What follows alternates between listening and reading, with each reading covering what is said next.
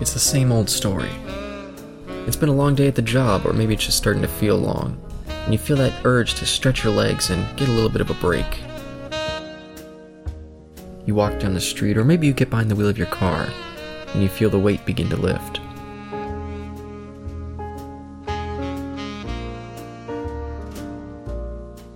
You walk through the doors, and the sound of the place starts to clear the air. You get a table, you order your drink, you listen to the sounds of the bar, and soak in the conversation. Welcome to the T&E Speakeasy with your hosts, Caleb and Isaac.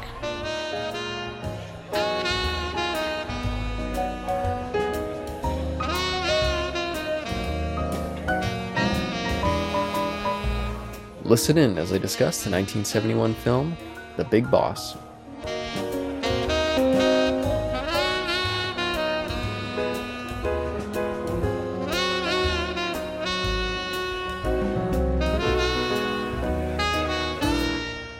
Welcome, ladies and gentlemen, those in between, and affiliated to the start of this, I don't know what we're going to call it just yet, but this big, mythification martial artist Year of the Dragon retrospective. Boy, that's a mouthful. We'll put into the... Yeah, might as well just call it Year of the Dragon. There you go. The Year of the Dragon, looking at not every person was born in the Year of the Dragon, of course, starting off with this, fellow in particular. And today we're going to have a discussion, not a commentary, of The Big Boss. This was released in 1971. The Big Boss, yeah, the big debut or re-debut for the feature film megastar, Bruce Lee. And I don't think that they expected this to be the hit that it was, but yeah, almost immediately when watching it, you can feel like, oh, this is a major movie star coming into his own. And I'm curious for you, Isaac, you wanted to start this series. Are you a big Bruce Lee fan? Is this someone who you return to very often? Or have you seen all these flicks on our 5-movie list here? I have. No, this time I'm coming in with, knowledge prior. It's been a while since I have watched them. I have always wanted to go back to them, so given that it is the Year of the Dragon this year, I was like, why not? I might as well, because, man, when I finished watching this, I was really into it. I was like, oh, man, I wish I had, I didn't feel as rushed to finish it. I really was, enjoying myself with this. I was having a lot of fun with The Big Boss. And, yeah, I guess with we'll give our backgrounds with this. So, I've been a martial arts fan, or a fan of martial arts for a long time. And I think I see The Raid first before any of Bruce Lee's films. Mostly, again, because I guess you could just find them online illegally. But, I didn't want to do that because I was like, I can't do that. It's morally reprehensible. Obviously, nowadays, I will admit I do that. But what I was really looking forward to was, I think it was in 2010. I have it right here. It's the Shout Factory limited edition Bruce Lee The Legacy Collection. Oh, you picked that one up, eh? That was a cool one. This was hard to find, by the way. This was really hard to find. I think there's one out in the HMV now. Obviously, dissolved. Excuse me. I think there was one of these out in the HMV on Davie Street or somewhere in around there. Back in 2015 or something like that. But I was able to find this one, I believe, in Amazon, one of the last ones, just like my Iron Giant Special Edition. And this is before the Criterion, by the way. I want to get greedy and buy the Criterion as well, even though it's the exact same thing. But it's just I love that art, or the cover art for the Criterion. So I'm just I really want to get that. But yeah, I knew of the Bruce Lee films, but I never could find them.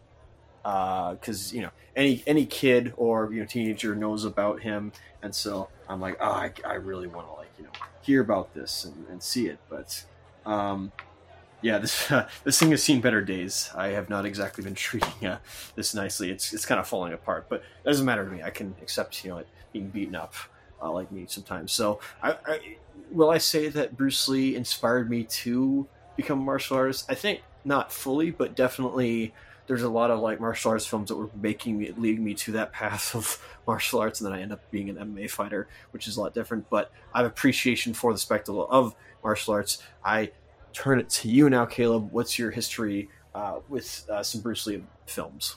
My history of Bruce Lee, of course, this is one of those iconic martial art uh, masters, as it were. One of the ones that it's like, oh, if you're getting into martial arts films, it's kind of a rite of passage to see at least one of his pictures. And I believe the first one that I saw was Enter the Dragon, just on television. I didn't see it all the way through, but from what I did see, maybe the last 45 minutes or so, oh boy, I was like, okay, I want to see this guy's work. I want to see this movie all the way through. And it also was one of those situations where I was like, oh, I'm seeing like a glimpse of blaxploitation, this thing that I always kind of heard about. I know that there's martial arts influences, and I'm curious to check out some of that. I can't remember the name of that guy in it. I know he later went on to be in Black Belt Jones, but do you remember the name of the? Yeah, actually, hang on a second. Let me see. Yeah, keep talking. I can look for him right now. Yeah, so in that way, the movie served as a bridge not only to checking out more martial arts films in general, which I'd gotten into at a young age through Jackie Chan, actually, seeing a lot of his stuff on television. But it made me more and more fascinated to get into blaxploitation as well. So I thank that to Enter the Dragon. But when it comes to checking out The Big Boss, that didn't happen until about 4 years ago, maybe about that, when I found this DVD set from a studio that no longer really exists. 20th Century Fox put out this Bruce Lee Ultimate Collection set. And when I first picked it up, I was like, is this set going to be in either Chinese or I'm Cantonese or Mandarin? Because it only says Bruce Lee Ultimate Collection in English, and the rest of it's all a script that I can't read. But I pulled out the discs, and they all said English, so I was like, okay, I guess I'll buy this. And it's not a particularly well restored set, even though it does say restored on it. And so I'm sure your Blu-ray looks considerably better. I wish I could have seen it in that quality. But I discovered today when I was trying to rent it in a HD copy that it doesn't seem like this is really available online anywhere to rent. So I was definitely disappointed by that. And maybe a bad time for us to put out this review too, because maybe some folks who haven't already seen this are maybe going to have a hard time tracking down a copy to watch. But I would say spoilers. Definitely, if you can track down a copy, watch this flick if you get the chance. Maybe before this review even, because it is definitely worth your time. I think his name was Jim Kelly. Jim Kelly, that's right. Yeah. There you go. Is this in individual Blu-rays? Because I know Enter the Dragon is, of course, but because obviously I have this in Shout Factory collection, and there's the Criterion collection. But yeah, is this readily available for those who just want to purchase it as its own? I don't know. Like I said, you can't rent it online, can't buy it individually online, and I don't know if they put out individual discs. So yeah, you may have a rough time keeping up with this series with ours if you don't already own these. But if you can still buy the Blu-rays, if they're still in print, or the DVDs, I would definitely recommend picking them up quick. And because these are some worthwhile martial arts flicks. Check out. It does not look like... Yep, no, I guess I can confirm it now, not that it matters, but it does not look like The Big Boss... And I'm going just with this one. Maybe I'll go with the other ones, I'll probably forget it by that point. But it does not look like The Big Boss is available on the Microsoft Store. Yeah, I checked there too, and just about everywhere else. Because I didn't want to resign myself to this inferior standard def, and it's not even that bad. It's okay. It's just I wanted proper HD for this viewing. But I guess jumping more away from the formats into the film itself, even more so. I'm sure your copy was more direct with this, but I was kind of annoyed because when I first started the disc, it automatically went to English, and I got this really cool, really hoppin' 70s theme to the opening. And once they started talking, I was like, oh crap, I'll switch over to the Cantonese version. And so that started playing, and I got a very different score, this somber kind of downbeat, like we were about to go into a more serious kind of drama. And I was like, okay, I didn't realize that they had different scores for the American and the Cantonese version. Makes sense, I guess. You would see that sometimes with English imports of foreign films. But as the Cantonese one started going, I was like, hey, wait a minute, the sound is weird. This doesn't match up with the lips. Is this also a dub? And so I had to go to the internet and look it up, and it turned out that this was originally done in Mandarin. And so I was like, okay, I'll watch the Mandarin version. Once again, got a different opening theme again. And I was like, oh my goodness, every time I start this, it's different music. And it turned out to be all for naught because this movie was shot without sound, and so even with the original language version, it was still dubbed. So I went through all of that for nothing.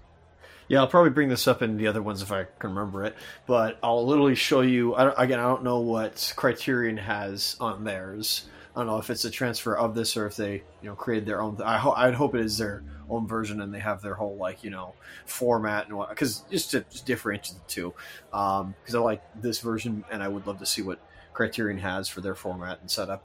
But anyway, so they have the audio set. So there's the original Mandarin mono, Mandarin DTS HD Master Audio 5.1, English DTS Mono US Dub, English DTS HD Master Audio 5.1, Cantonese Mono, Rare Original English Dub, never heard before. Okay, so interesting. Yeah, I was watching the original Mandarin Mono, and again, yeah, it definitely, for me, it was, I'm not gonna say it was a shock, but definitely, when I heard Bruce Lee, I know what he sounds like. I know the way he speaks, and I definitely could tell that listening to the Mandarin version, I was like, that does not sound like him in Mandarin.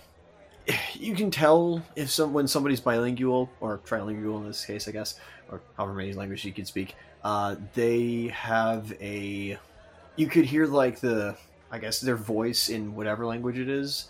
So, Chow Yun-fat, for instance, you can hear, if you watch him in The Killer or in Hard Boiled, and then you hear him talking English, it's like, okay, you can sort of hear a similar, tone of his voice and, his, how his voice sounds in both. Whereas if that was him dubbed, or if it wasn't him dubbed in The Killer and Hard Boiled. But yeah, this one, it was definitely a little hard. It was like, it doesn't exactly sound like him. Especially those yells as well. So I'd have to. I don't know which one is actually Bruce Lee, if it's ever him at all. But I also want to bring up a point as well that I don't know if in your version had this, depending on the English dub. But this was also renamed, in the United States. Yeah, to Fists of Fury. This one did open up with that. It put in subtitles, aka Fists of Fury, and. Yeah, we'll probably discuss that next time with some of the stupid confusions with the U.S. distributors and the way that they title the names. Yeah. Boy, that's pretty funny. I'm going to do a quick synopsis, if you don't mind, just of the movie itself, because, why not? I probably should at least give some context as to what's happening with this, if those who are not in the know. Sure. So we basically start off with Bruce Lee's character. I forgot his name fully, sorry. Zhang, something, I believe. And yeah, he's I guess from the mainland, or he's from from the big city, and his uncle wants him to goes into what is it? What part of the city? But it's out in Thailand, and he wants him to work with a bunch of other friends and I guess associates he's known for, and just to not get into fights, because he made a promise to his mother with a necklace saying that he would not fight because I guess he was a troublemaker. And of course, what happens doesn't matter. As soon as he gets off the boat, there's already one of his uncle's associates is getting into a fight just to stand up for somebody, of course, in the right way. But yeah, there's throughout the film, it basically is like a test of this guy's character to not fight, and gets involved in a heroin. Not he gets involved, but yeah, it turns out he gets involved in a heroin smuggling operation, and ends in a really awesome fight, and ends in a way that I was not expecting the first time around. So let's start this off, Caleb. What's maybe this is a little bit. I wasn't preparing for this, but what's your best thing about the film? The best thing about the film. Oh yeah, I wasn't prepared for this either. It's difficult to find a best thing for me right off the bat. Because I'll say, in terms of what I've seen from other Bruce Lee martial arts films, maybe some of the choreography wasn't the strongest here. Maybe this director didn't necessarily know how to accent his strengths as a martial artist in the way that we'll later get. So I wouldn't necessarily say that was the best thing. Maybe just overall, I I don't know. I'll switch over to you. What's your best thing first? That's fair. My best thing is how I don't know if down to earth it is, but how reserved it is. How very like reserved of this like, and maybe this isn't fair to what comes afterwards, but even as a film itself, with this character who would appear to, I'm not saying he's a hothead, but definitely there's a lot more on the surface than he's giving in the first, like, because it's like almost an hour or so before he actually like fights somebody. Yeah. Like, sure, he's in the beginning, he's punching, like his friend throws like two goons at him and then he punches him. That's not the same thing. That's not what I'm talking about, of course, because I love the fact that he always brings out that jade pendant. That's such a good detail of like reserving him, keeping him from starting off. I don't want to give too much away with that already, but I just love how reserved this movie is when it comes to martial arts and how it takes its time. I will say maybe my worst thing is, I guess, the bit later on. It probably makes sense. I think it does. But the bit later on with like, when he goes to see the working woman, nothing on her, of course, but just like, I feel like it meanders a bit. But I think there's a reason for that. Other than that, no, I think as of now, I can't really think of too much of a strong negative to this. Other than maybe like, you could have developed a little bit more characters, but a lot of good setups in this. But yeah, any like, best thing, worst thing? Yeah, for my worst thing, it definitely is the pacing. I feel like this thing could have easily shaved off and been around 90 minutes, maybe even like 88 minutes. I feel like there was just some stuff in there that didn't necessarily need to be there every now and again. Maybe we'll go into some of it as we go along. But yeah, that was one of the reasons I was having such a hard time finding just a singular best thing, is because I just really enjoy the overall setting and the overall just dynamics with this. I couldn't tell if it was like a blood relation family that our lead finds himself wrapped up into, or just like almost like in a way like a big family group that maybe isn't all blood related, but they've decided that this is going to be their leader, this Shu. He's going to be kind of the patriarchal figure, and all these men kind of trust and rely on him. And whatever situation is going on there, I just find it all very charming, and I just enjoy being along the ride with them. It's kind of hard to say that as the best thing, because it's just like, I don't know. In a way, it almost sounds nebulous, but I think that was the thing that I liked the most about it, was just the relationship between that big group of characters. Yeah, I agree. There was a lot of sincerity with that, and as a person who kind of has it as well, because I often will every now and then speak of like, oh, my cousin or whatnot. I have a very big, when I say extended family, like non-related extended family. Like I have many like people I call cousins, aunts, uncles, because that was just how my parents taught me to see them as. So I surprisingly relate to a lot of this kind of stuff in different cultures when they call them like aunt, uncle. Or cousins when they're not even blood related, just by close family, like close familial bonds or close friendship bonds, where it's just like, no, I just see you as my like cousin or as family. Yeah, and this seems like a natural bridge to bring up one of the things that I wrote down in my notes that I thought was a curiosity here. Just for me, as someone who grew up watching Charlie Chan mysteries as a kid, I always wondered, and I didn't know if it was racist, that Charlie Chan would call his kids by their numbers. He wouldn't say their names most of the time. Occasionally we would get named ones, but mostly it was just number 2 son, do this. Oh, number 3 daughter, don't do this. And it was kind of like why doesn't he just call his kids by their names? Why are we giving the numbers? And when we get introduced with Bruce Lee and this uncle, and they come to the family, and everyone's like, oh, third uncle, come have dinner with us. Third uncle, do this. Oh, third uncle, we don't want you to go. And I was like, oh, wait a minute, was Charlie Chan, was this actually a part of Chinese culture that I just didn't understand or know about? And so I was almost going to go down a little like research well, but I just decided to just watch the movie instead. But no, as far as I'm aware, just as from an outsider perspective, and hopefully this is not insensitive or whatnot, but yeah, when it comes to somebody being called like uncle or grandfather, or something like that, it's generally like just a title, and so it never. But because they're so familiar, excuse me, and or they're so close to like maybe a culture and or like a village, or a group of people in a town or something like that, and they're well known, they will go by like uncle or aunt, and I think that's a wonderful thing. Well, yeah, I know that part. It was the number, the third, the specific focus on the fact that they would address him using the sequence that he was in.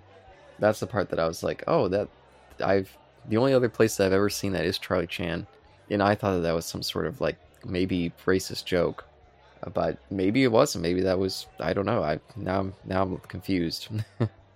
I see, yeah, because like Uncle, I remember that Uncle in the beginning. What is it? Yeah, one of them like label or not labels, but gives off all the names of the people inside the or all the other family inside the house, and you kind of see like then I feel like that was a gag. Oh no! I wanted to believe that was just a gag. Now I'm confused. When you're watching the movie, do they always address that uncle as third uncle? Maybe we have different subtitling. Yeah, I think I saw them say third uncle. That's specifically what I'm talking about. Oh, yeah. I'm not too sure about that. Okay, well, yeah, now I feel like this whole part of the conversation, I feel like there was just lost in translation. I guess you haven't seen any Charlie Chan, but do you remember in Murder by Death, how Charlie Chan, the stand-in, would always call his son number 2 son in that? Yes, of course. Yes, that's what I was saying, that I just always thought that was some sort of, like, maybe racist joke that they were doing in those. Well, again, maybe in Mandarin, it's different. When I say different, it's not as offensive as we would see it in English as it's translated. Yeah, well, I'm not. I don't even know if I'd say offensive. Maybe it's just a different cultural thing, where the sequence maybe has some sort of different importance. But yeah, maybe I'm spending too much time on something that neither one of us have any insight to, and risk maybe getting insensitive in some way. I don't know. Of course, apologies if we have, or at least trying to offer up our thoughts on that. But yeah, I was just surprised. It's definitely nothing that you would never really, see that here in our culture. So it stood out in both of those things, and these are the only places that I've seen it. So yeah, curious.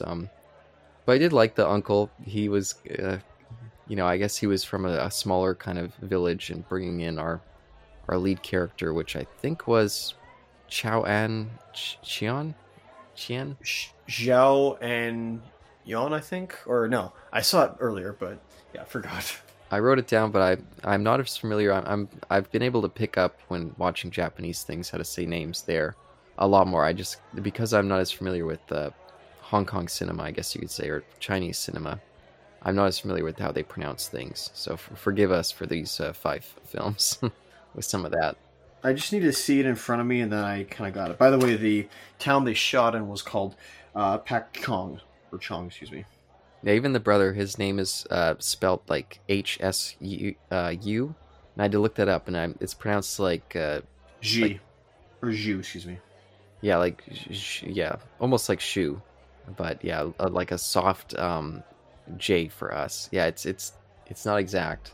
But no, yeah, it's like if you remember Zhu Di from The Last Airbender, I think her name starts with an X, or her, I guess, first or formal name, I guess, is X.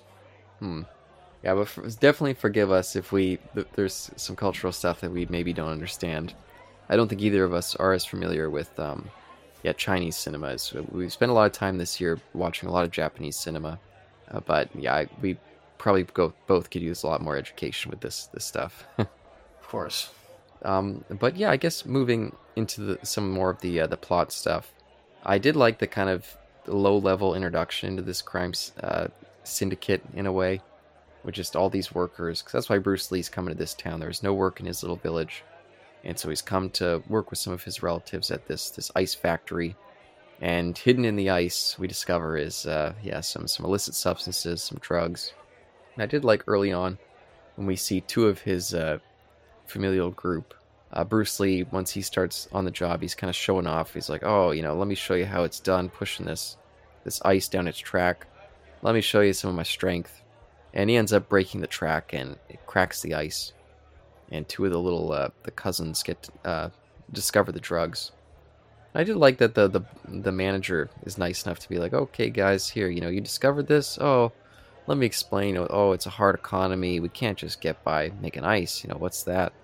So here's 2 grand. Why do you get cut in, and why don't you join our group? And I like that that's kind of their mantra all along, and they even try to do it with our lead too. It's like they're not out to just kill folks. They're just like, if we gotta let you in, we're happy to let you in. I kind of like that.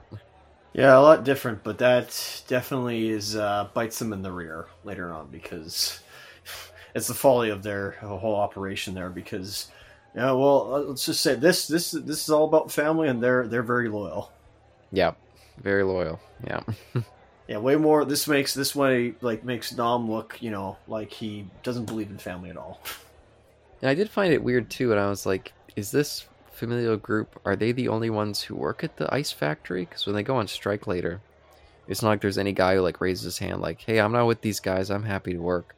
They're all like, if Brother Sue isn't here, then we're all gonna beat the hell out of you guys until we get him. Because, one of the central characters, like I mentioned, this patriarchal figure played by James Tien. We'll see him again in I can't remember which one he was in, but I know he pops up in another one of these movies. He's kind of the main fighter that we see early on. Bruce Lee's always staying in the back, like you mentioned with that amulet. And so we keep getting this guy just being just a badass and kind of a protector of the town. We see like little kids getting bullied, and he'll show up and be like, hey, stop bullying that kid. And he's a pretty damn good fighter in this, I think. Darn straight, yeah. No, I like how his style is different than Bruce Lee's. Yeah, it's like a precursor almost, and then like once he finally shows up, or at least when he finally cuffs are finally off, yeah, it's very different style. Yeah, with this early guy, it's almost got this kind of like he's just a protector. He's not there to enjoy the fight.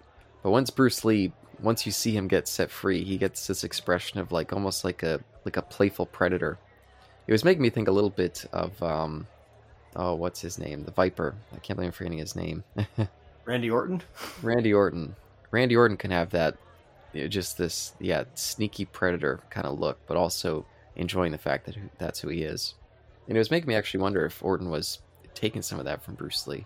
I think there's so many professional wrestlers and maybe personalities and many video games that have also taken inspiration from this guy. But yeah, definitely that's a recurring motif we will see when it comes to the bloodshed of Bruce Lee when he gets blood on him and he tastes the blood, and especially when he wears his white shirt gets destroyed and gets blood soaked, when all his sinlessness almost, or him being free of sin, even if there's some I don't say cockiness, but even if there is some ambition there with him, it gets spilled, then it's like, okay, gloves are off, and now loss of innocence or whatever, and yeah, he just gets bloodthirsty.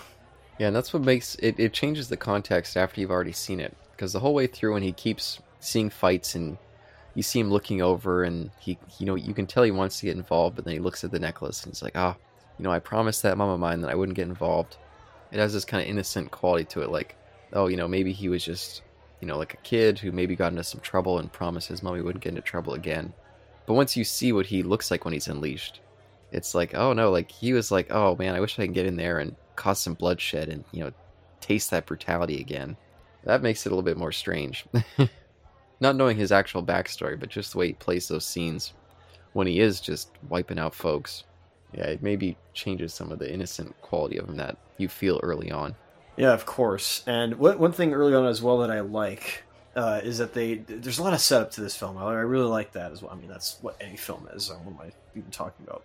But I like how there's a setup for even the manager doing like we see him, maybe it's Tai Chi, maybe it's not, but he's doing some moves. And I forget, and I just watch this, but if I recall, the manager, not the boss, but the manager, I don't even think he ever got a fight. I don't believe Bruce Lee. I think he gets away scot-free in this.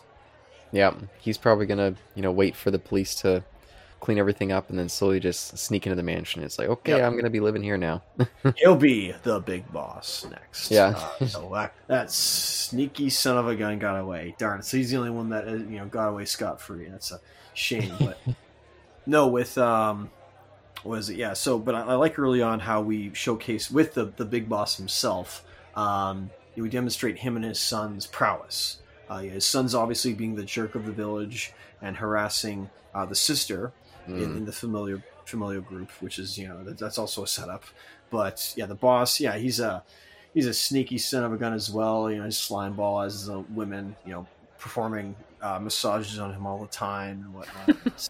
Got a whole operation that has lies and deception, of course. But yeah, there's still like a charming quality to him. I found. I always got like, even with his lies, I was like, oh, I could see the charm from this guy that he's exuding from, and he's a lot more refined than his son is, even if he is a complete moron.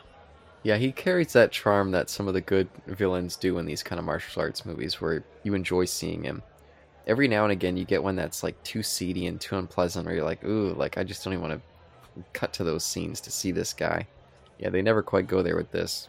And I do think it's funny that he always has the babes around him, and one of them's always doing their little like patting massage where it doesn't actually look like they're even doing anything.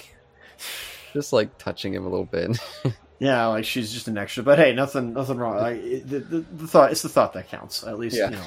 I don't want to say she's a background character, but it's just there to like show how greasy of a guy he is. But he doesn't go to full on Roadhouse territory. Yeah, and I'm curious with this director when we move on, because he does stick around for Fist of Fury. I'm curious if he'll utilize Bruce Lee more. And I don't know if they were just like, oh, he's our big star, let's save him for save his first fight for the hour mark.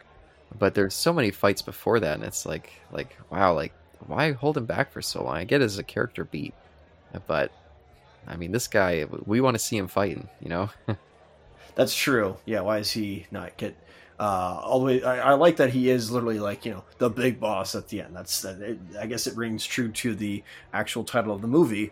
But I guess the other greasy thing about him though is that his son's like, oh, I found this this wife for you, and he's like, oh, I need $2,000, and it is the sister of the familiar group. It's like, oh, that's disgusting.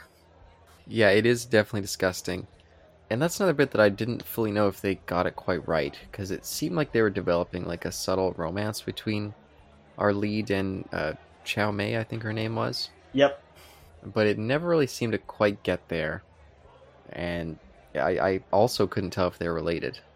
So Yeah, I don't know. Especially in that scene when he gets drunk and in the image of instead of the working woman standing in front of him, he sees the sister herself, and it's the prefixes when it comes not prefixes, but when it comes to like the naming, or at least the symbols potentially in Mandarin caricature or caricature, sorry, but Mandarin characters, maybe like lettering, excuse me. Maybe it does symbolize whether they're related or not. I'm not so sure, but if they're not, it doesn't really go too far. I mean, obviously it is No. Bruce Lee's fantasies, Bruce Lee's character, excuse me, fantasies. But if it is, it's like they're cute as a couple. But yeah, hopefully if they're related, it's like, I don't know about that. Yeah, and I just feel like at like about an hour and 40 minutes, thereabouts, it feels like this relationship never really develops or really goes anywhere. Well, at least not much of anywhere. They do use it, and especially during that, the party scene you were just mentioning when he's fantasizing that another woman is her. That I thought was a funny moment. It was, but in terms of an actual relationship, it's kind of like, oh, we spend, some screen time on that, and I just don't really feel like it was necessarily needed for how much they actually develop it. That's fair. It was there were things that probably were dropped off. Like I said, the greaseball manager, got away scot free, and we didn't really develop much with the sister and Bruce Lee often. And even there was never an apology, and there was never a making up between Bruce Lee and the other brothers. That was intentional, where that was all left on the table intentionally when he goes back to the house and finds them all slaughtered and are killed. Yeah, and I will say this: I wasn't sure when I was gonna say it, but like I mentioned, when I discovered that there was these 3 different scores that they made for the movie. Which, by the way, did you watch the English version at all? Have you seen it? I think I watched it the first. I think for the very first time I watched these, yes, I listened to the English dub. Okay, because I wish that we could have had that music in the Mandarin version. I like the Mandarin music, but the swinging '70s style of music that they have in the English one is just so fun. I was just loving it. It's like Street Fighter for us all over again. But when I was looking up to see about the details of like what happened with this score, I feel like it's not particularly common to see that three different ones for the three different dubs. I did discover that this director is collaboration with Bruce Lee. Bruce Lee was not necessarily a fan of this guy. He got into several arguments with him. He didn't think of him as professional, and he thought that this whole production for The Big Boss was not professional. And he referenced that the script was just a couple pages that were like written, scribbled in pen, and he was like, there's barely any characterization, barely much plot. And so he himself kind of looked back at this one as, yeah, just a ramshackle production. And I read that after watching it, but after thinking about it in between the time that we've had to get to this discussion, I could definitely see the ramshackle kind of nature to it, and maybe feel it a little bit more than I thought after just watching it. I felt the length, definitely. I think you said that, it didn't feel too long. For me, it felt like it could have shaved off easily, like 10 minutes. Yeah, of course. And in this collection that I have, this Legacy collection, it does give some backstory, and are some references to the filming of this. But of course, it's gonna take the narrative of like Lee's side, and it doesn't really, and I guess also be diplomatic with not mentioning it. Like they'll mention like, oh, there was some problems, but not problems, but I guess filming was ran into some trouble, not trouble, but how do I ever put it? Like filming was slow or something like that, but Lee persevered. It doesn't obviously go into any like no holds bar, like telling the actual truth of the situation, whereas like what you just taught, like, or said, which is just like, no, yeah, he wanted more from the director. Yeah, and there was a part in this that stood out to me. It felt like it was out of place, and I was glad when he also pointed out in the thing that I read.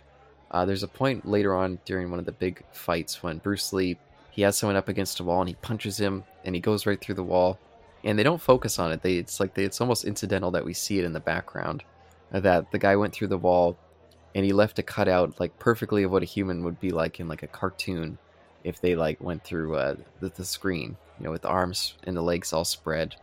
And I read that Bruce Lee hated that and he wanted them to cut it out, but the director went out and they left it in.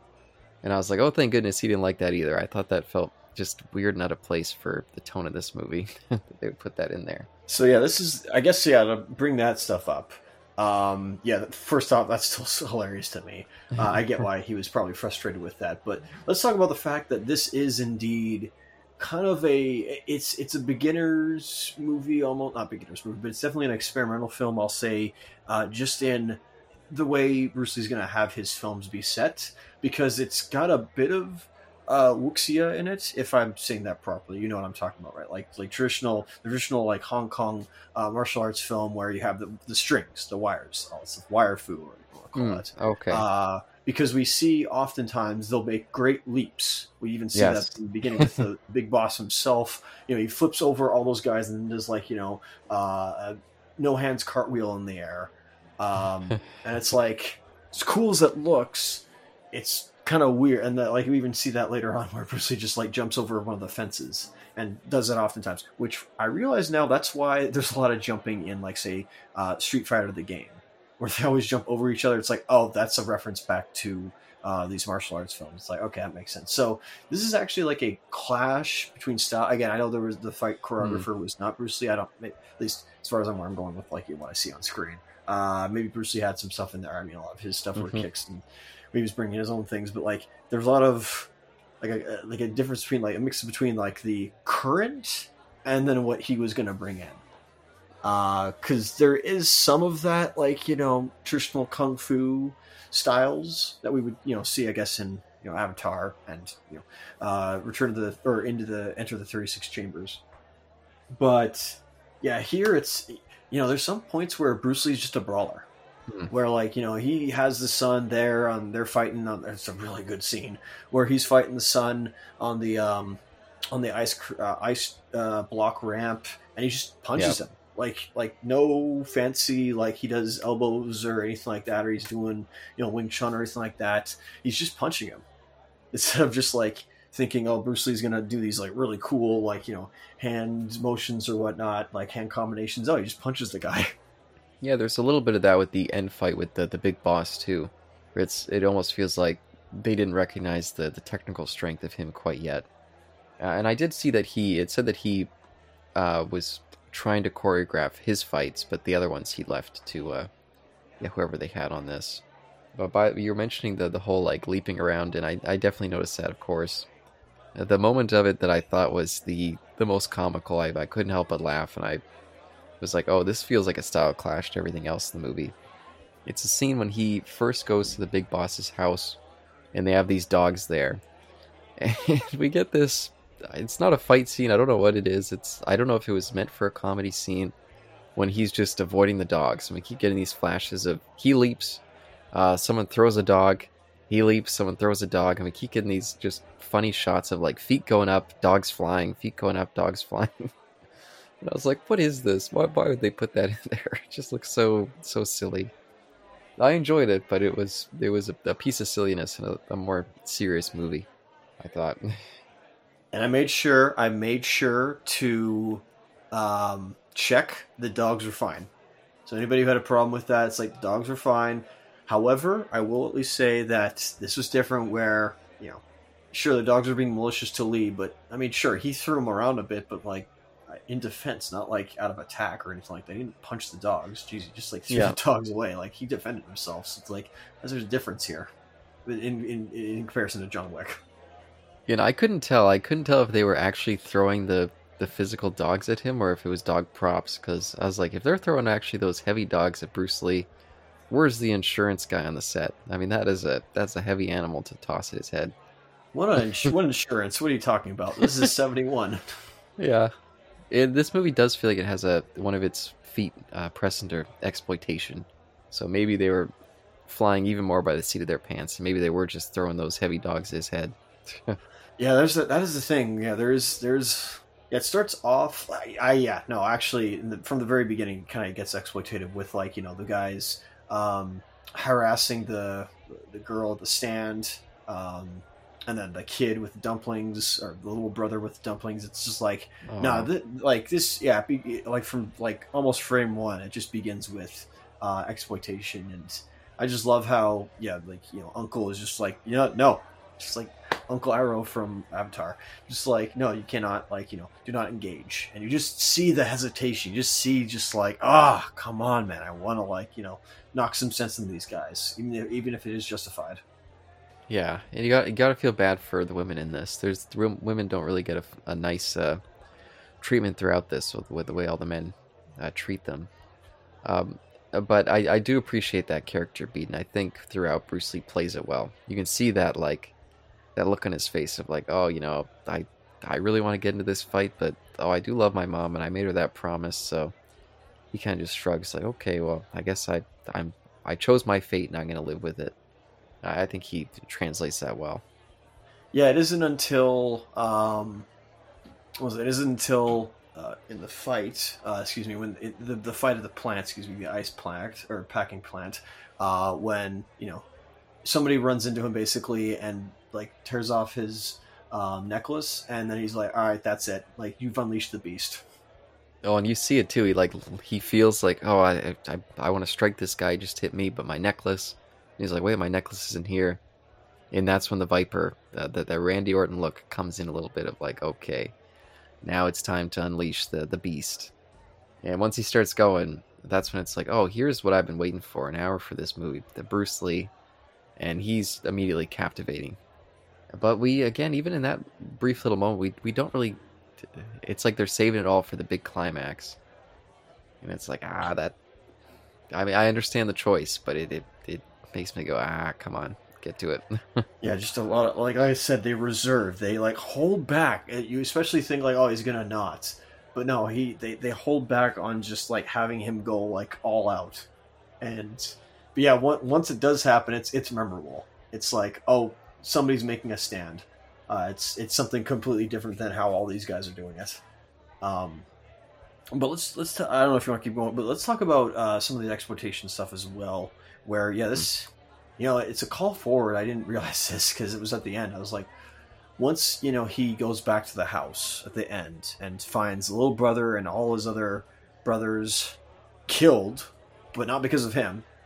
I immediately thought of, oh, this is like Mad Max. I didn't even realize this, where it wasn't they didn't murder them because of Bruce Lee. They just murdered them because they were loose ends. Yeah. Yeah, and honestly, I feel like the movie is so fun that when we get to that ending and it's super downturn, all the people that we like, they're all dead. And then the final note of, oh, our character who just tried so hard to stay away from this violence for his promise to his mom and just keep his head down.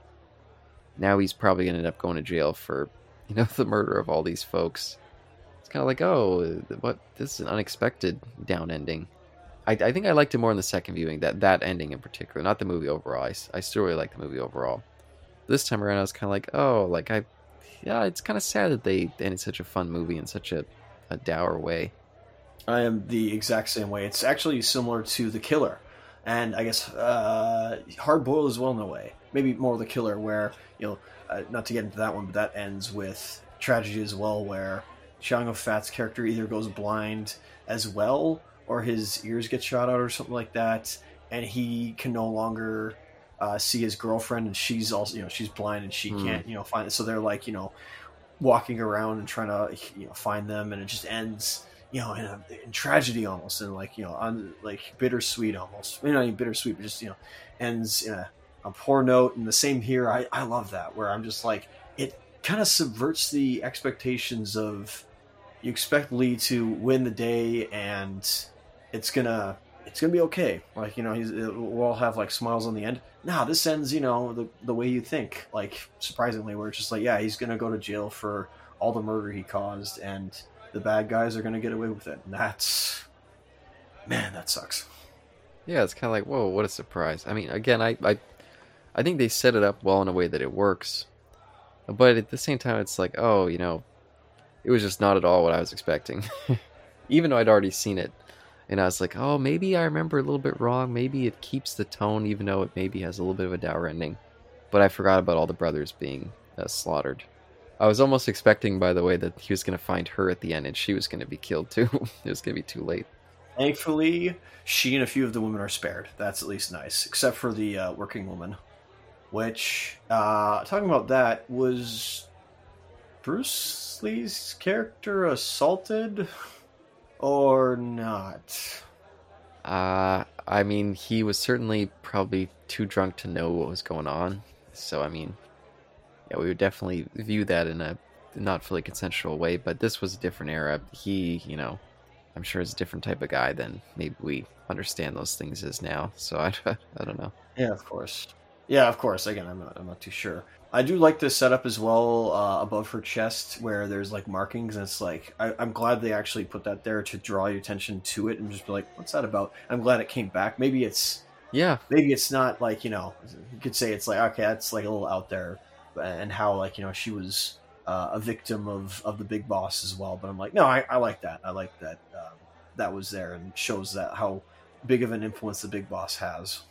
Yeah, and we saw earlier a girl who he blows this kind of ash right onto her chest, just like that. So we know, oh, this is the next victim, and she gets her own revenge, which I liked.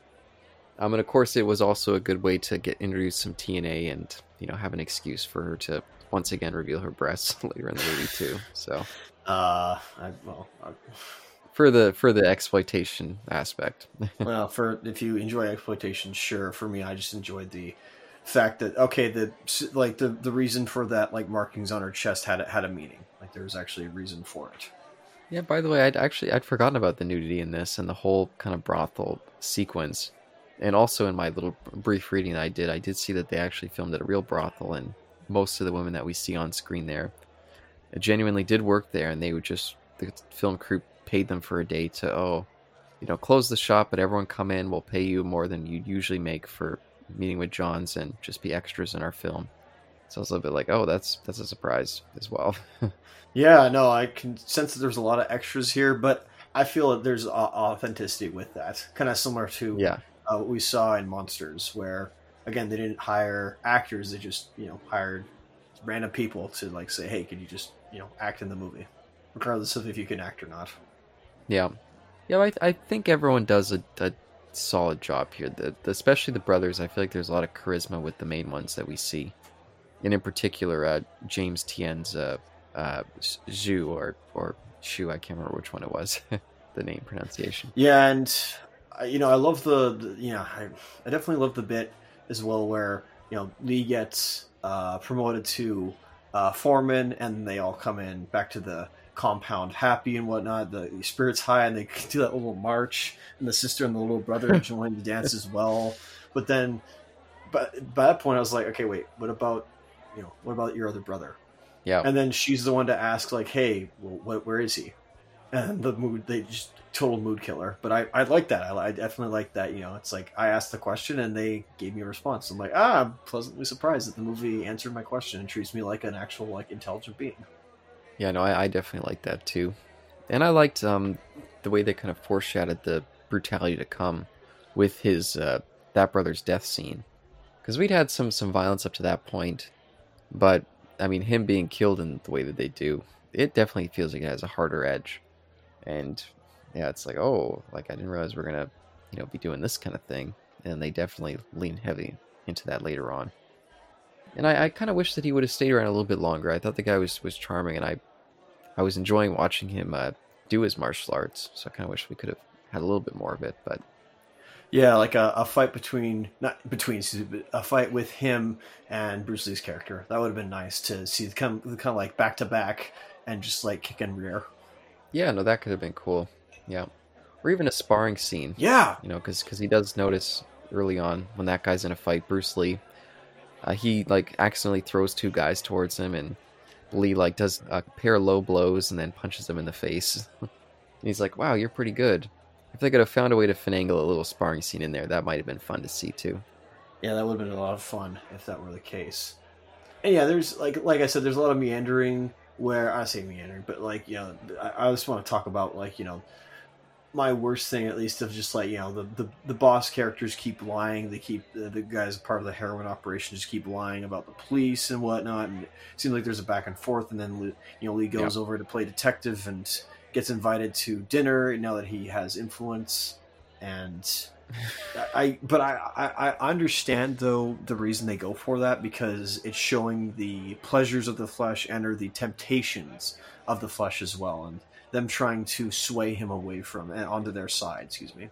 Yeah, that dinner scene, by the way, is awkward and just it's funny, but it is a weird dinner scene. But I also think one of the reasons I feel like the movie feels a little bit overlong for me is because the actual plot of it doesn't arrive until Bruce Lee comes to work at the ice house. And I think that's maybe like 15 or so minutes into the movie. Something like that. Yeah, about Because that. otherwise then it's just introducing him to this world. I feel like that if they could have found a way to make those two guys disappear earlier, and so when Bruce Lee's coming to the work, that there's already this kind of suspicion and worry about what's going on, maybe it wouldn't feel like some of this was extended a little bit longer than it should have been. For at least for me. Yeah, that's fair. I get it. I think they wanted to at least in terms of I guess writing economy or whatever you want to call it, scripting economy. They at least or direction economy, whatever. They wanted to at least showcase our villains, how conniving they are and scumbags they are, by showing their operation and what happens to those who don't accept them into the operation. Yeah, no, that's fair. Oh, and I actually just skipped to see when we first see the coke in the ice, which I feel like is the first kind of the plot kicking into gear, and it's 19 minutes in. That's maybe a bit too long. Did you notice, by the way, when obviously it's his Lee's character showing off his strength? Did you notice how they had that like piece of wood there to like redirect it so it goes through the railing? No, I didn't. I'm watching that right now. Let me see it. You'll see. Oh, yeah, there it is. Yeah. Again, nothing on them. I don't like it looked real. I don't care. Like, sure, okay, it's obvious, but like, whatever. I also meant to look in and see if there was an explanation for this. I'm sure there was. But I noticed that it seemed like it was only at the ice house at his work, ice factory, that almost any shot that we had there, Bruce Lee had this like thing wrapped around his fingers, but then it would disappear in the shots when he wasn't there. And I was like, did he hurt himself when they were doing the section filming at this factory? And it pops up throughout the movie when it's not there in other scenes, and I thought that was kind of a funny thing to track. Yeah, that's right. I didn't notice the band-aid there. At least maybe it was band-aid around his fingers. So maybe it was just different days filming. Yeah, whatever block they filmed at that the factory, it all has that finger thing. So it's funny. Then we get the scenes in between, and it's not there, and then we cut back to the factory, and there it is again. Those are charming bits of low budget filmmaking, I think. Certainly. And again, I like the maybe it is a little bit like, the family does turn on him a bit, but like I don't mind that. I don't mind that it's a lesson for him as well. This whole movie is a lesson for, but the characters still get to act as individuals themselves rather than just to serve as an example for the main character. Yep. One thing I did enjoy, at least in the Cantonese version or Mandarin version, sorry, that I was listening to, I enjoyed how there was a lack of score in certain places where it may have not had a score at all. Say during what was it? In the scene of for the final fight, there was no score sometimes, and I kind of like that. I kind of like how there was like usually you would have this like this like really like absolutely like generic sounding by the numbers, no effort whatsoever, no creativity involved in the final in a score just to have a score, if that makes sense, and just for like the final action scene. This, it was all just by itself. There was like sometimes there was a score after big impacts, but not during it. I was loving how they just let the actors do their thing. So I respect that. No, that's certainly fair. I appreciate that too. And yeah, I think the movie does know when to let the fight scenes breathe and just kind of let them play out, and they don't feel too over orchestrated. It feels like there's a natural quality to I would say most of the fights. I can't speak for what the English dub or the Cantonese versions scores are like. I can't tell if they were just blasting music the whole way through. Even then, I'd still probably be like really into the English dub, just because if it's got that 70s groove, it's like I'd just be like in there all day, man. I'd just be like a part of it, wanting to like just relive it or just live it. Excuse me. Yeah, I didn't play it all the way through. I played like maybe 20 minutes of the English one, and it seemed like they were playing that score as much as they could. They were enjoying that. But I guess if there's one moment that I would like to mention that I feel like the choreography feels the most awkward, and it's a cool scene in the I guess the ice house where the little freezer section when Bruce Lee discovers the bodies in the ice blocks, and then a whole bunch of guys show up there and they counter him and they get ready for a fight. And overall, I think it's a cool scene, but it maybe felt the most fakey in terms of some of the people just lining up waiting for their shot. There's even a moment when someone throws a spear and Bruce Lee ducks like way before he throws it. I was kind of like, oh, don't leave that in, it breaks the illusion a bit. Like, why'd the guy even throw it? That's the same. No, I hear yourself, but like there's other times where I'm just like, and they're waiting, and that's just the thing with some of these films where I just like suspension of disbelief, where I'm just like, yeah, of course this is not actually going to happen, where because they all wait.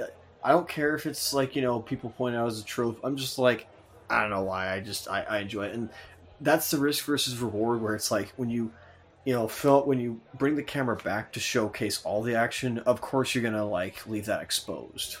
Yeah, and that's when a good editor knows which ones are still work enough to leave it in, or which ones to cut really rapidly so you don't notice as much. And I feel like for the most part, because we get a lot of fights early on where it's a ton of people all going at the same time, and I feel like all those ones have a good natural feel. It was just in particular that icebox one.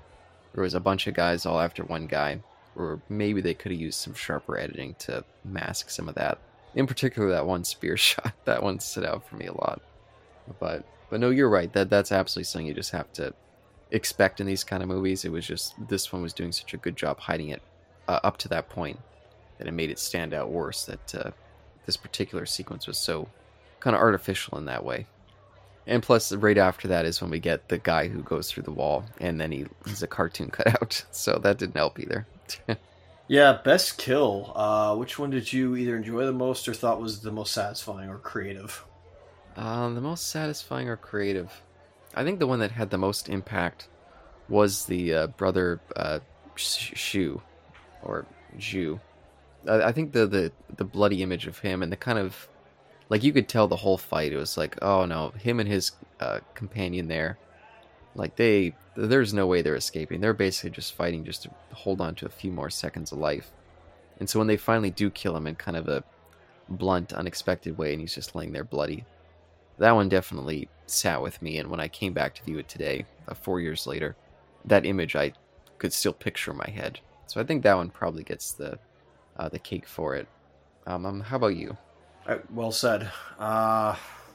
Let's see. I thought when Lee's character killed the son, I thought he was gonna use that table saw to cut him in half, like he had done with, well, it wasn't him, but obviously the Ice House goons cut up his other brothers. So I was hoping it would be like that. I agree with you with how that death was, either satisfied or creatively done with Brother Zhu, but I like the Big Boss one a lot. I think just Yeah. Where again all the rage, and not just because it's the final boss, but because this is like what all the trauma that he's sustained throughout and all the mistakes that he's made, he just lets it on the Big Boss. Get like in his fists of fury, basically, for all the misunderstandings that his brothers had with him, and or again, like I said, mistakes that he had made. Yeah, it's just I'll put him on him, and it's a kill of passion. Yeah, I do love right before that fight when the group of little underlings come to challenge him. It was like after a night of killing, he needed to restore some energy. It's like, okay, if I'm going to go kill this guy, I need to stop off and get a snack. And so you just see him with a bag of food, and he's just eating as he's getting ready for the fight, just to get that last little grasp of energy. I thought that was a fun touch as well. So I'd forgotten that I was mistaken where I thought he brought that food with him that had like meat in it, and it was gonna be a setup for the dogs. Where he would have where he would have had bait for the dogs to distract them, but that wasn't the case. I was like, I thought that the first time, or at least that's what I remembered from my first watch, but second watch, no, I was incorrect. That would have been clever. Yeah, if they would have. But maybe the dogs were so awkward the first time they tried to film it, they were just like, oh, let's scrap those dogs. We can't do a real fight scene with them. Because what's Bruce Lee gonna do? Is he gonna really start trying to throw some kicks at those dogs? Oof. And boy, while the big boss himself, there's some charm to him. Boy, his son was even like had all the negative traits of being a scumbag. He did. I was waiting. I was like, okay, let's see this fucking guy get chopped up. Yeah, good on the actor, of course, for playing arrogance.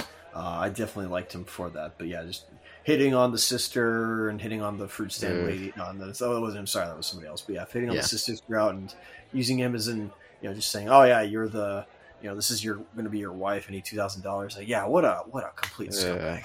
Yeah, I couldn't wait to see him get his comeuppance. There was a couple of little guys that I feel like didn't deserve the comeuppance that they get. And those are those birds. I was like, oh man, I get it's the 70s, and sometimes you just have to expect a little bit of animal brutality in some of these films. But them throwing that cage on the ground with the birds in it, I was kind of like, oh, I didn't necessarily want to see that, Yeah, I know what you mean, but I also know what it symbolized, because obviously we saw the big boss. He has the birds in the cage, so it obviously is pretty obvious metaphor for he has people held captive or something like that, or he has control over these lesser beings, or at least people beneath him. And so what Lee did was he through either I forget what it was, a knife or whatever it was. Yeah, knife. Yeah. To break it open. And again, even though I thought the same thing of like, oh, geez, those birds, but they seem to be okay. I mean, mentally, of course, there's that, but they didn't seem to get hurt, or well, we don't know that, but at least the shot, I saw them fly out, so I don't know what happens after that continuity-wise or in real life.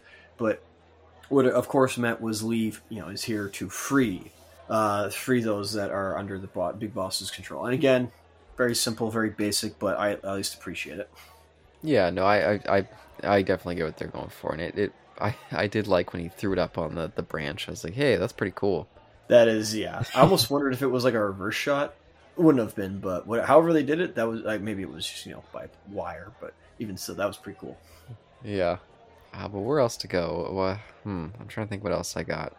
I don't know if there's much else, honestly. Like, I like the design of the house, like the house that he lives in, the big boss lives in. Really cool iconography, or at least good architecture. I love, I guess the differences between his house, how big it is, and there's like, so few people living in it, and then contrasted with, Lee and his brother's houses, or Lee and his brothers, excuse me, in the house where they're all cramped like sardines until they start, getting killed one by one, so it becomes less crowded.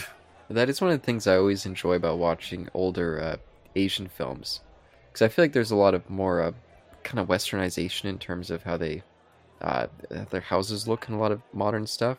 But just seeing the image of them all laid out on the ground with their little mosquito net kind of boxes, I was just like, oh, that's an interesting thing to see. I don't think I've ever seen that before outside of this movie. So I always appreciate getting those little sprinkles of cultural stuff that we just don't really have equivalents for in the same way here. Yeah, window into the past of a different cult, not again to just appreciate. I love how everything looks. I would love to live something like that. I think it would be really cool. Yeah, just discovering stuff new. That's one of the things that always attracts me to foreign films is learning more about the world, and so I always appreciate those little subtle things that the audience at that time wouldn't think anything of it. But for me, it's something new to discover. Yeah, I guess you could also contrast the big boss with the uncle, like from the beginning, at what he means, like how he almost sounds like he's trying to appear as that with Lee and his other his brothers, but he's really just speaking gibberish and rhetoric, and it's all nonsensical in the end. I guess I could see some loose comparisons there. Yeah, I'm probably making very loose comparisons, just like, okay, fair enough. It's just a person in authority between, like, this is Lee's high boss basically versus his uncle who is also boss. It's like, okay, let's just like compare and contrast the two. And I mean, of course, there's the whole like he's wearing black and Lee's wearing white. So okay, there's that. Yeah, there was one other point that I wanted to mention just because I saw it again. I saw when I watched this earlier and it stood out a little bit. Maybe this is slightly mean to point out because I'm sure it was just what they had to deal with. But early on, I think it's right after the fight when Bruce Lee low blows those two guys, we cut immediately to this awkward insert of a sunshot or a sunrise, and like the sound goes off track. It felt like they had like stock footage that they just threw in, and it just like disrupted whatever the reel they were using was or something. And so it looks really awkward. The sound goes awkward. We cut back to the Chow Mei, and everything's normal again. And then we cut back to the sunrise again. It's kind of like, oh, like that felt really jumpy. It's stupid for me to point it out, but just since I saw it again and it stood out for me again, I just figured I'd mention it. But yeah, that's fair. I found that weird. Didn't hate it. It just was like, oh, okay, interesting use of direction, but okay. Yeah, just one of those moments. We're just kind of, you're just sitting there watching, and then suddenly you're like jarred out for just a brief moment. It's like, whoa, what's that? but stupid point. This is low budget stuff. I mean, I'm sure they were just working with whatever they had. Yeah, no, of course. And for a low budget project, for something that's kickstarting Bruce Lee's career, I enjoy the blemishes. I think there's some audiences out there who, and I see them all the time in this one 4K collectors Facebook group that I'm in, who they hate those kind of blemishes. Those kind of things, just sour movies for them. When it comes to low budget cinema, I enjoy seeing the rough edges and thinking about people just having that creative spirit, trying to get something made, trying to connect with an audience, and not always getting there. So sometimes that's just, I just think, a fun thing to go back as kind of the film archivist in a way.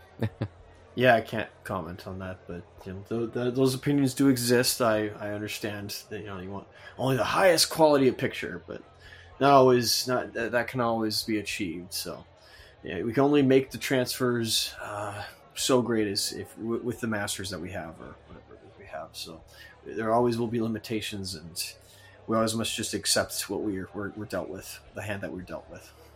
Yeah, by the way, I guess just asking, since you did have an HD copy, how did this thing come across? Did they do a good job remastering it? Were they able to? Because there were some stuff in this that I was thinking would maybe come across difficult to restore. Or maybe that's just how bad my copy is. Yeah, I think it looked pretty good for a transfer. I'm not exactly the person to state, like I'm the arbiter, or at least the judge of what's good quality and what's not, because I don't muck around with settings or anything like that, so I can't really be the one to say. But at least obviously the thing you were mentioning, the issue you were having with the sunrise, where it was like stock footage, it did definitely look like it was still a bit fuzzy. And again, this is remember this. I don't know if the Criterion cleaned it up even further and made it as close to 4K as they could have, but. No, this looked, I think this was pretty decent on the 4K TV that I had. Nice. Sorry. Yeah, and I definitely plan to pick up proper copies of these one day. I wish I would have done it before this series, but we kind of got pushed up the schedule a little bit sooner than I was able to. Yeah. You can I'll take the blame on that one. I wouldn't put the blame on you, but it's just how things worked out. It is what it is, of course. But yeah, I guess we're rounding around to the end of The Big Boss, unless you have any other little notes before we get to final thoughts. No, I think I'm pretty much done. I just like how reserved and how even though there may be some bit hot-headedness, there's at least some character. At least Lee's character actually has a bit of personality and has regrets. He's even if he does taste a bit of success or whatnot, success obviously. There's people to ground him, and I definitely enjoyed that. And even if it was a bit longer than I was expecting, I did at least like this, like the pace of it. I like how like it wasn't all action all the time, or at least it wasn't all fight scenes all the time. So whereas a lot of I think action movies kind of forget to do, and I just like the low budgetness of this. Yeah, no, it definitely maintains its charm all these years later, and I think you can see right away that this Bruce Lee guy. This isn't just another like generic person in an action movie that is like you'd see him once, you'd never see him again. He's definitely got that star power right away, and even in this somewhat ramshackle, low budget production, the charm of the filmmaker too, the guy Lao Wei, I think he does a good job of capturing the action, lots of fun zooms, and I think. Even though there's a couple moments where I feel like the pace is a little bit wonky overall, they keep this train rolling pretty smoothly towards the end, and I definitely come away happy again, just like I was the first time, and very excited to check out what they do next time. Yeah, I'm not gonna like we usually do. We're not gonna rate these, or at least I'm not gonna rate this. I'm not gonna say, I'm gonna put this in a cat. I don't care. I legitimately do not care. I would not say that we usually rate things. The only time we rate things is when Eric's on. Sorry, yeah. Usually, I don't subscribe to rating anything at all, except for I guess when we did the Fast and Furious movies. I guess we did that, but I lumped them into different categories, just like the good, the bad, the ugly. Yeah, we just ranked them by preference. Yeah, that's more reasonable. An arbitrary number is the part that, because I feel like you could just, you could choose a number the one day and then the next day choose a different number. Totally. Yeah, totally. Yeah. But I definitely would recommend this, and flip my sign, feeling it. Strong feeling it, actually. Yeah, no, definitely feeling it here, and yeah, like I said, just excited to see what they do next. I know that this isn't going to ultimately be my favorite of the group, but I definitely think it's a solid way to start, and yeah, very happy to be on this road, covering some more martial arts stuff. Well, thank you, Caleb, for joining me in this experiment. I know the beginning of this year-long journey, as I'm going to call it. And yeah, hopefully you, ladies and gentlemen, those between unaffiliated listening, also got something out of this, hopefully intellectually stimulating conversation. Yeah, hopefully. And yeah, join us, won't you, as we begin our trip through the Year of the Dragon. So, till next time. Next time you get some ice for your drink to cool yourselves off with. Maybe check to make sure that there's no heroin in there, because there was needles or razors or whatever in candies in the 80s. So it's like you never know what may come about with your ice. So, till next time, peace.